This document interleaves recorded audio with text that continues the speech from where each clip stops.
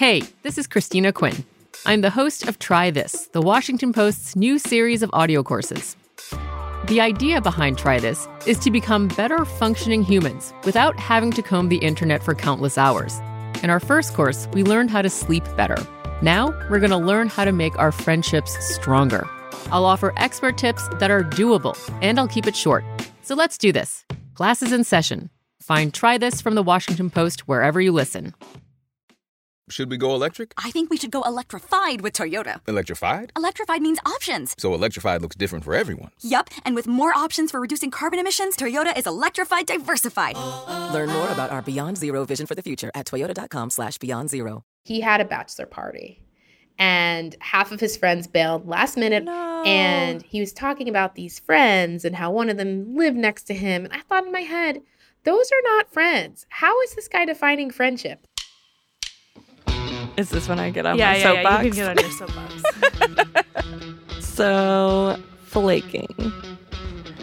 I hate it. I think doing the thing where you just don't show up is really not cool. If you just think it happens organically, you're going to not have friends. Hi, I'm Julie Beck, a senior editor at The Atlantic. And I'm Becca Rashid, producer of the How To series. This is How to Talk to People. Becca, I know it might seem strange to suggest that we don't know how to talk to our friends and we need a podcast to tell us how, but actually there are a lot of common conflicts and misunderstandings in friendship that often go unspoken. Friendship can encompass so many different kinds of relationships, but that means that sometimes friends have clashing expectations of what the friendship should look like. And they don't always talk about that explicitly. Like, flaking is a prime example of this kind of unspoken friction that can build up in friendships.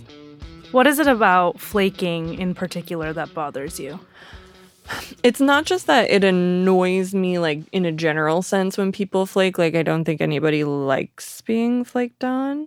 It's this sense that it has become so very normalized in our culture and is just like a routine part of social life that you actually almost have to expect that, like, a good percentage of the time, if you make a plan with somebody, like, that plan is going to change or get canceled, and you can't rely on it happening.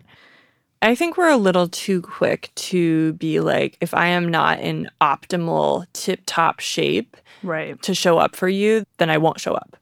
Or that we have to be, like, completely at ease, completely comfortable, completely, like, full of, vim and vigor to hang out with our friends. Totally get it. And I'm not upset if, like, you lose your childcare and you have to back out, or if you get sick. Things happen, life happens, and I think we can all be understanding.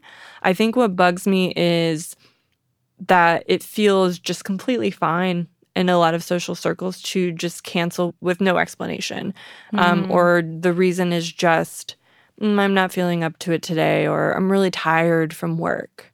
I think it's kind of part and parcel with a big premium that we put on protecting our energy as, like, the greatest good, that you need to protect your own bandwidth and your own energy.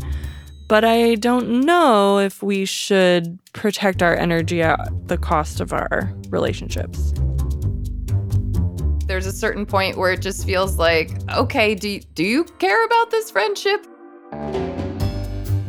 I think that Lizzie Post could help us with this.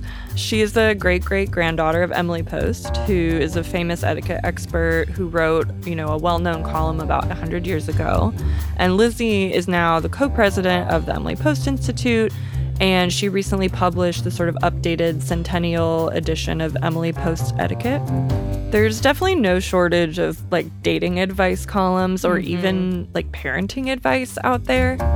But I think what we wanted to find was some more etiquette tips or best practices for managing those tricky conversations in friendship where expectations are less well-defined. And that's right up Lizzie's alley. I'm going to start with a big philosophical question. Okay. What do you owe your friends? We are such individuals, And just like in relationships, your love language might be different. In friendships, your friendship language is different. So what one person thinks we owe a friend, another person might think, no, that's ridiculous. No way. So I think it's a very, very personal question. And that makes navigating those relationships that are our friendships a little bit more difficult, and something that we want to pay more attention to recognize that not everyone sees friendship the exact same way that we do. Something that I have noticed is that it feels totally normalized to flake on plans. So, for instance, if you and I make a plan today to get drinks next Friday, I'm going to feel like when Friday comes around, I'm going to feel a need to text you to ask, are we still on for drinks today? And it would not be strange for you to text me the day before or even day of to say, actually something came up or I'm just not feeling up to it. Have you observed this too? Absolutely. I think to a certain degree, it's always been the norm that if you don't feel well or if an emergency happens, if you've got a stomach bug, that's understandable. That's not flaking out. That's life happening and getting in the way of fun social plans. Yeah. But I do think that there is a larger trend of being much more willing to let the emotional do I feel like it play a factor in whether or not they end up committing to or actually following through on plans. Or, the sense that the plans that we make are not set in stone, or what takes precedence is like just needing to do what's best for you. Well, and some people even say that it's like an insult to the friendship of getting together, that it's like, oh, hanging out with me sounds like a chore for you right now. And there are times where that's true. We get it. Like, we all have learned that bandwidths have capacities. I get it. I don't know that we need to be leaning into that every week. Yeah. And I mean, I've been told that I am too curmudgeonly about this. I remember planning a party and sort of complaining to someone about how I couldn't really plan how much food to buy or anything because half of the people who responded yes to the invite wouldn't show up. Yep. And the person told me that I was being unreasonable, that I needed to accept and account for the fact that this is just part of social life. I would not have been pleased if I had been told that by a friend, to just expect that 50% of my guest list isn't going to show up for a party that they said they would come to. I would let friends know, as we talk about entertaining styles and preferences, I mean, these are things friends can talk about. And you also get to be you. You're creating your own entertaining style. You're creating your own adult life in this world. And it might be something that you find you really value in friendship is cultivating a group of friends who really stick to their plans. Yeah.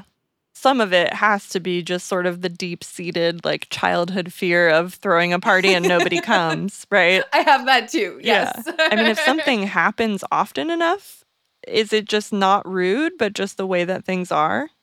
And we need to just deal with it? That's a great question. The place where this one doesn't check that box for me is that there's enough people like you and me out in the world who don't appreciate this, who don't see this as a good trend. You know what I mean? This idea of committing to things and canceling very last minute for effectively no reason other than just not totally feeling up to it, even though there's nothing wrong with you. Mm-hmm. I think that this is something that's frustrating a lot of people. The same way people for a good 20, 30, 40, 50, I think even my great-great-grandmother was writing about it. So we're going to go ahead and say 70 years. People have been annoyed at the fact that people don't RSVP well. There's always going to be a couple of friends who, no matter what, show up really late. There's always going to be someone who's you're most likely to cancel. There's also always going to be the person most likely to always show up. You know, the person most likely to offer to bring something or to surprise you, there's the good stuff too. Yeah, we should give those people a medal. They have gold stars. Becca, there was a really interesting study that I saw a while back where the researchers asked people how they would approach different conflicts with friends versus with a romantic partner. And generally, people expected that you would actively address a problem with a romantic partner. You would talk about it. They say, never go to bed angry. But they found that there was more of a culture of passivity in friendships, that people were more likely to say nothing and just kind of hope the issue went away on its own, or kind of quietly put some distance in the friendship rather than talking about a problem. Passivity in my own approach to friendships comes from a fear that being too direct may come across as aggressive or asking for too much. It makes my desire for a deeper connection with friends, especially in adulthood, feel needy or childish or sometimes even a bit inappropriate or like overstepping.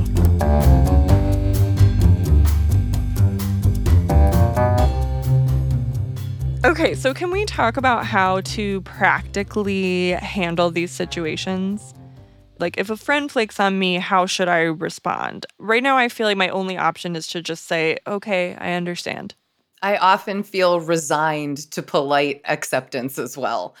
I think that this is one of those things where in the moment, that really is the best thing you can do, because if they're canceling really last minute, like within the day of the party, you've got things you're busy doing and you've got other guests that you have to focus on. So in some ways, it makes your own life easier to take that kind of etiquette high road route and say, oh, I'm really sorry to hear that. If you change your mind, feel free to come. Especially if it's that I just don't feel like it. Hey, if you find after an hour you've rebounded and you're ready to come on over. I mean, is there a way to respectfully say that it bothers you, or would you even recommend doing that?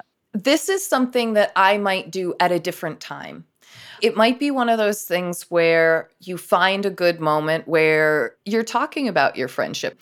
A moment will present itself and you can say, hey, I got to be honest, that's actually something that I will cop to. I feel hurt when that happens. This sort of no worries if not culture. This is a phrase that I hear a lot and find myself using and then hate myself for using a lot, which is, it feels hard or burdensome to ask friends for help or ask them to show up for us in some type of way. So, Lizzie, would you mind pet sitting my cat while I'm out of town, but no worries if not? So just immediately giving you an out. Yeah. It feels like an etiquette thing because it feels like I'm being polite and deferential, but is being polite really equal to not asking each other for anything? It's more so acknowledging that this person might really want to do you a favor and be there for you, and you want to let them know it's truly okay if they can't. I think a lot of that is about removing pressure for people, and that I think is polite. I can find politeness in that. Yeah. Yeah, it's very situational. Maybe I just got broken up with. I'm so upset, and I'm like, Lizzie, can you please talk? But no worries if not. But then there are some worries if not, I also just feel like I don't understand why you would think of showing up for a friend as a burden. I think a lot of it is that it can be. If you have a lot going on, if you're going through a lot, sometimes adding that moment of someone else's need that isn't a partner, that isn't a child, that isn't a parent, they don't live with you, that it can feel like something you don't have the capacity to do. At the same time, it's amazing to see what you actually still have in your reserves when you attempt a moment of giving and generosity when you feel like you don't have anything. I think what I really like about modern friendships is the willingness to ask if it would be okay to lean on someone. That's something I don't always think has been a part of things. I don't know that in Emily's day, when things were really hard, just how much you got to lean into a friend the way we lean into them now.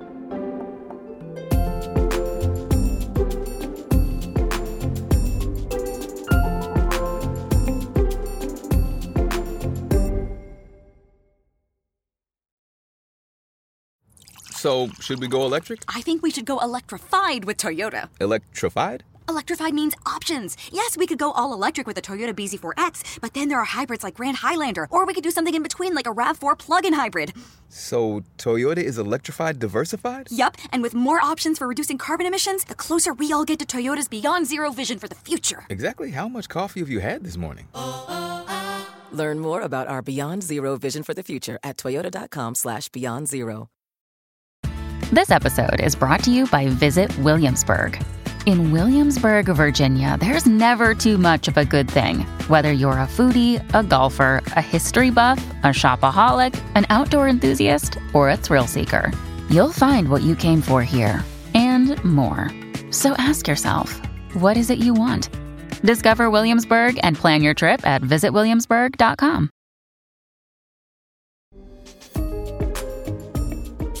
I think what stuck out to me, Julie, about our conversation with Lizzie is how this balance of sort of the American mainstream culture of individualism and the voluntary nature of friendship is a tough thing to balance. And it's hard to know what to ask of our friends. Totally. I mean, the thing about friendship, right, is that it's purely and entirely defined by choice. So what our friendship looks like and what obligations we put onto each other are things that we as friends have to decide within every single friendship. And etiquette can be a really helpful framework for thinking through this or that specific situation, but I think a lot of people could benefit from broader, bigger conversations about the foundational issues of their friendships. Like, how intimate is this friendship? What do we want our role in each other's lives to be? What do we expect from each other? Like, friends are friends because they choose to be, not because they got a marriage license, not because somebody gave birth to somebody. You choose to be friends, and so you choose to show up for each other. And when we live in a culture that's so individualistic, like you said, we can default to that kind of you do you, and we'll just give each other what we can, when we can. Having any sort of understood obligation to one another can be hard. If you're expecting something different than your friend is expecting, just getting on the same page about what this friendship is and the level of expectation that we have of each other, it can be tricky. I had a friend who was coming back from Mexico, and she was arriving at the airport at like midnight. Marissa Franco is a psychologist and the author of the book Platonic. And this is a friend I really wanted to get closer to. And I know that, going out of your way to help someone in a time of need, great way to get closer to someone. Hot tip. Yeah, hot tip. But I'm like, oh my gosh, I hate staying up late. I'm a morning person. I go to sleep at like 10:30. Do I want to pick her up? I've got to pause this conversation I was having with Marissa Franco for a second, because while we were talking, I found myself thinking about Lizzie Post's etiquette advice. And I actually think that sometimes we can be too polite to our friends. Like, maybe we're hesitant to even ask in the first place whether they can pick us up at the airport. And that sort of over-politeness, I think, can hold us back from having deeper friendships. And with her airport example, Marissa offered a sort of straightforward framework for figuring that out for yourself. And Julie, I literally had to ask myself, would I do this for a romantic partner? Because of the ways romantic partners have monopolized what my brain associates with like deep love. So I had to ask myself that question. And when I did, I said, yeah, I would pick her up. I would pick up a romantic partner at the airport. Marissa is someone who's thought really deeply about how our culture encourages us to put friendships last on the priority list. And that can lead to us being weirdly overly polite to our friends, like we're putting ourselves last before even talking about whether that's what we both really want. She and I talked a lot about the communication challenges that can happen if you want friendships to be more central in your life. The model of friendship that we have is just so threadbare, more threadbare than it feels like it's ever been, that this is just someone who we go to once a month happy hours with. Yeah, it's so interesting to me to see the way that friendship is defined by flexibility in a way that no other relationship is. There's no specific role a friend has to play in your life. If I introduce you to somebody and I say, this is my friend Marissa, that could mean anything from we've known each other since the day we were born and have never been apart to, oh, we get coffee at work sometimes. Every friendship is different and it has to be designed by the friends themselves. And of course, that endless possibility is a strength of it. But do you think it can also be overwhelming to people? Yeah. Definitely both things. It's something that I love about friendship because it's like whatever need I have, I can get met through friendship. Like we could be platonic life partners or we could hang out twice a year. But the slipperiness of that is that I think a lot of the times there's conflict in friendship because this is my understanding of friendship versus yours. You're like, friendship is trivial and not something to put a lot of effort in and good vibes only. And I'm like, friendships are deep and sustaining and profound relationships for me. And if we have that different view of friendship, you're not going to show up at times when I really need you. And you're not going to expect me to get upset. Because if I had your expectation, I might not have gotten upset. I was talking to a friend's husband, and he had a bachelor party. And half of his friends bailed last minute on his own bachelor party. Everyone had to pay $1,000. No. Yeah, awful. $1,000 to go to his bachelor party for like 2 nights. And he was talking about these friends and how one of them lived next to him. And I thought in my head, those are not friends. How is this guy defining friendship? Like, that is not how I define friendship. And so that made me think of the difference between good friend versus good company. Good company, I like you as a person. We enjoy our time together. We have good conversations. Good friendship, a friend is someone you invest in. It is a commitment. It is, I'm showing up in your times of need. It is, I'm doing things that sometimes might inconvenience me because I'm thinking about how much they'll mean to you. It is, I'm going to celebrate your successes. It's, I'm going to follow through with what I say that I will do to the extent possible. It's, I'm basically considering you and I'm considering your needs. And I think in a lot of our culture, we're stuck on good company and we haven't gotten to good friendship. How do you set those expectations in a friendship when it is a voluntary relationship? With communication, like I've had to tell friends, for example, I would love to hear from you more. I notice I'm often the one here reaching out. Would you be open to that? And it's taking that risk, right? Because it is a risk. Because that could lead them to say, this person expects too much. I'm going to back away. But it could also lead them to say, yeah, I'm going to show up and I'm going to reinvest and I'm going to make sure Marissa feels like she's in a reciprocal friendship. It's also okay to like just talk about it in a more upfront way. Like I went on a retreat with some friends. I guess it was like a series of questions that went around in regards to like, how do we support each other as friends? And one of the questions was like, do you like when friends show up last minute at your house? It's a helpful question to ask, you know? Like sometimes I'm in your neighborhood. I'm like, should I reach out? Should I not? If I don't ask, I might assume no, and then there's a missed opportunity to connect. So yeah. The showing up last minute, well, first of all, I feel like that's something that always happens on TV shows, right? Like on the OC, they were always just walking over to each other's house to have a serious conversation without ever like calling to say, I'm coming over. And so it feels very unrealistic. And at the same time, I do have a friend who lives around the corner who will sometimes text me like, I'm walking by your place. Do you want to come down? I think something that I've observed is a sort of strange politeness or formality in the way that people sometimes interact with their friends. For example, you know, we text to set up a time to call instead of just calling. Are we just avoiding inconveniencing each other? Why would that be such a worry? Yeah, I think a lot of the times we fear imposing. We fear burdening people, but the biggest burden we place can sometimes be our silence because we want it to be polite.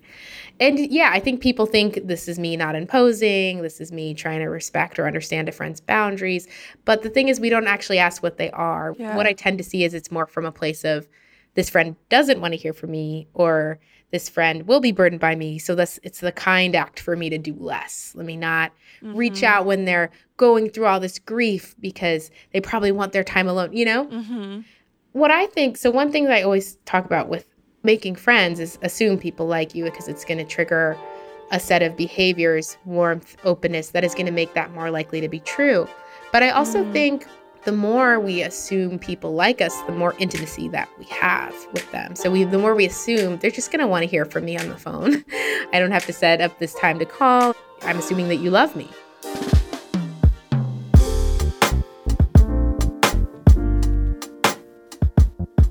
I teach a class on loneliness.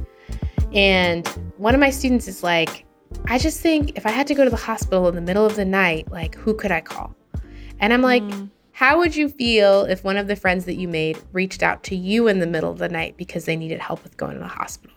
He says, I would feel totally honored that they picked me. Yes. And the problem is, when it comes to our glitchy brains, when we're predicting how we come off, we tend to be a lot more cynical and negative than what is the truth, especially with asking for help from friends. I get really nervous about it, and I take myself through that exercise where I'm like, well, what if this friend asked me for the same thing? How would I feel? That's probably the more accurate outcome. Yeah.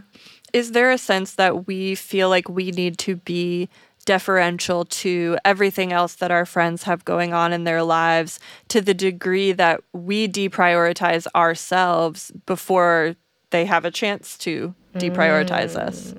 Yes. I think that's right. You know, there's this theory basically arguing that we operate along two poles of protecting ourselves and protecting the relationship. And there's a lot of people who are often in this place of protecting themselves by not reaching out and being overly deferential, not being vulnerable, not initiating. But they don't often realize that there's a cost to all that self-protection, which is your relationships. I feel like to some degree, there's a feeling that we're supposed to just accept whatever it is that our friends are able to offer, that the highest value or the truest truth is that everybody needs to do what's best for themselves. And I think that's so Stars and Stripes American. I don't know if it's that way everywhere, but I think maybe it would be helpful if you can explain what individualistic boundaries are and what the boundaries you're seeing that you think are overly self-focused look like. Do you have examples? Yeah. I think the self-focused boundaries look like, in a sort of overarching way, I'm going to fulfill my needs no matter what your needs are, which looks like, hey, you know, if you call me really upset at 10 p.m., I'm not going to answer. Or, hey, like, I don't need to make time for you because at this time in my life, I'm very, very busy.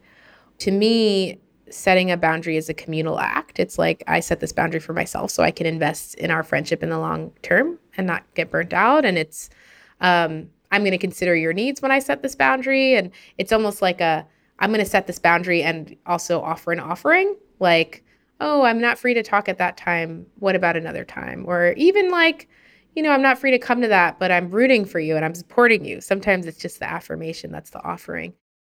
Do you have a sense of why you think that is a genre of boundaries that's become popular? Is it sort of self-care, the sense that this is self-care and I need to put my own oxygen mask on before I can put on yours? Yeah, I think about for a lot of like friendship behaviors, there's a emotional incongruency. What I mean is that your experience of this act is very different from your friends in a way that you're not always privy to. So you might set this boundary thinking about, oh, I'm really busy and this is going to benefit me. But when your friend receives that boundary, they're feeling like, I'm so alone and I have no one in this moment where I really, really need someone. And so there's just this, I guess, this disconnect between our two emotional worlds in that moment. Because if we're only thinking about our reality, it makes a lot of sense. But when we think about our co-realities, our reality and the other person's reality, then we might realize that even if this act benefits us, the costs for our friend are far greater. You know, when you have a healthy relationship, what happens is you begin to include them in your sense of self. So there's a disconnect happening when you're willing to completely upset and let down your friend to meet your own needs. Yeah. And that's kind of what I'm referring to with these individualistic boundaries, which is like, I'm going to get 100% of my needs met, even if 0% of your needs are going to be met. The communal boundary is to protect the relationship. The individualistic boundary is to protect yourself. So, Marissa, I've been reporting on friendship for a long time, and when we're discussing kind of how do we make friends and how do we maintain those friendships, I feel like the conversation often stops at this very simplistic platitude of friendship takes work. And that's very vague and general, but I'm also wondering, with your perspective as a psychologist, whether you see anything kind of dicey about suggesting that friendship is labor. I think so. I mean, what are all our associations with work? Like negative, something that we have to do, something that we need to get compensated for to be able to do.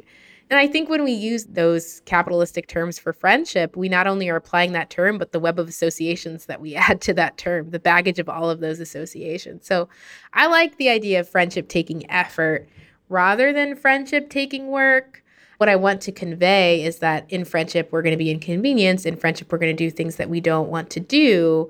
In friendship, we are going to have to go out of our way and take initiative and be proactive and all of those things. And I think those all fit into the realm of effort. But when we say work, it's almost like it's something that we don't want. I mean, I don't think most people's intentions are usually bad. It just seems like some of the norms in our culture are steering us towards undermining our friendships without maybe realizing it, where if it is something that you really want to prioritize that in your life, it feels a little bit like swimming against the current.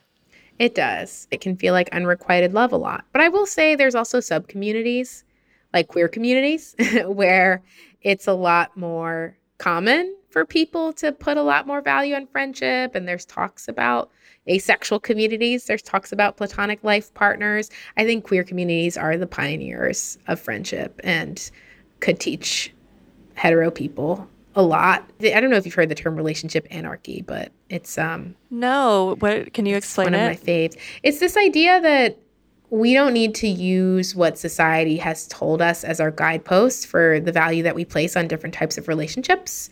We can choose what resonates most with us. And my choice is I want to value, again, friends as much as a potential spouse. Like that's the hierarchy that I would want in my life in the larger anarchy framework. If you start from a place of anarchy, where would you want friends to be in your personal valuing system?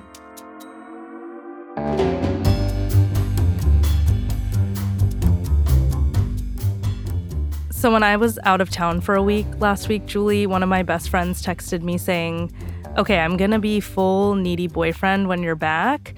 And we hadn't been talking for a week or so because we were both too busy. And I just thought it was so nice that she sent that little note. And the first thing I thought was a lot of times when we're trying to express to friends how much we miss each other or love each other or need each other, it's kind of as if we only have the language of romance to express that. And sometimes we use the language of love that we understand through romantic partnerships to express that we have that need for our friends at all. Right. Like, it was very cute and sweet that she said that, but also, like, you don't have to minimize wanting to hang out with your friend by, like, pretending you're acting like a needy boyfriend. Like, you are allowed to miss your friend also. Right. Totally.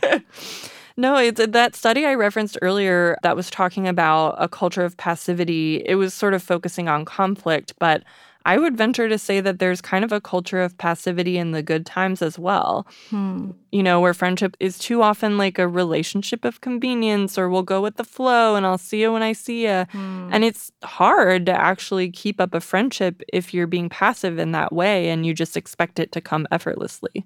Right. And I genuinely don't know how a lot of my friendships would function if we didn't put in that quote unquote work, because, you know, two of my best friends live outside of the US and we are in different time zones and don't catch each other easily. And usually one of them tries to call me super early in the morning, my time, which half the time I can't even pick up the phone.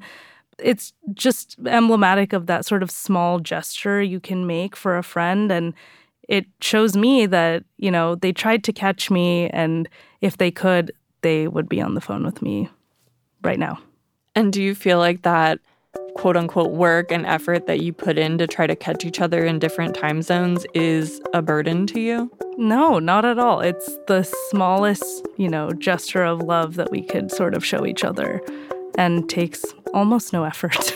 Yeah, that's why I think it's so strange that it's like, oh, the work of friendship is some hard or negative or burdensome thing. Like, you're so happy to see that missed call, and I'm sure she was so happy to call you.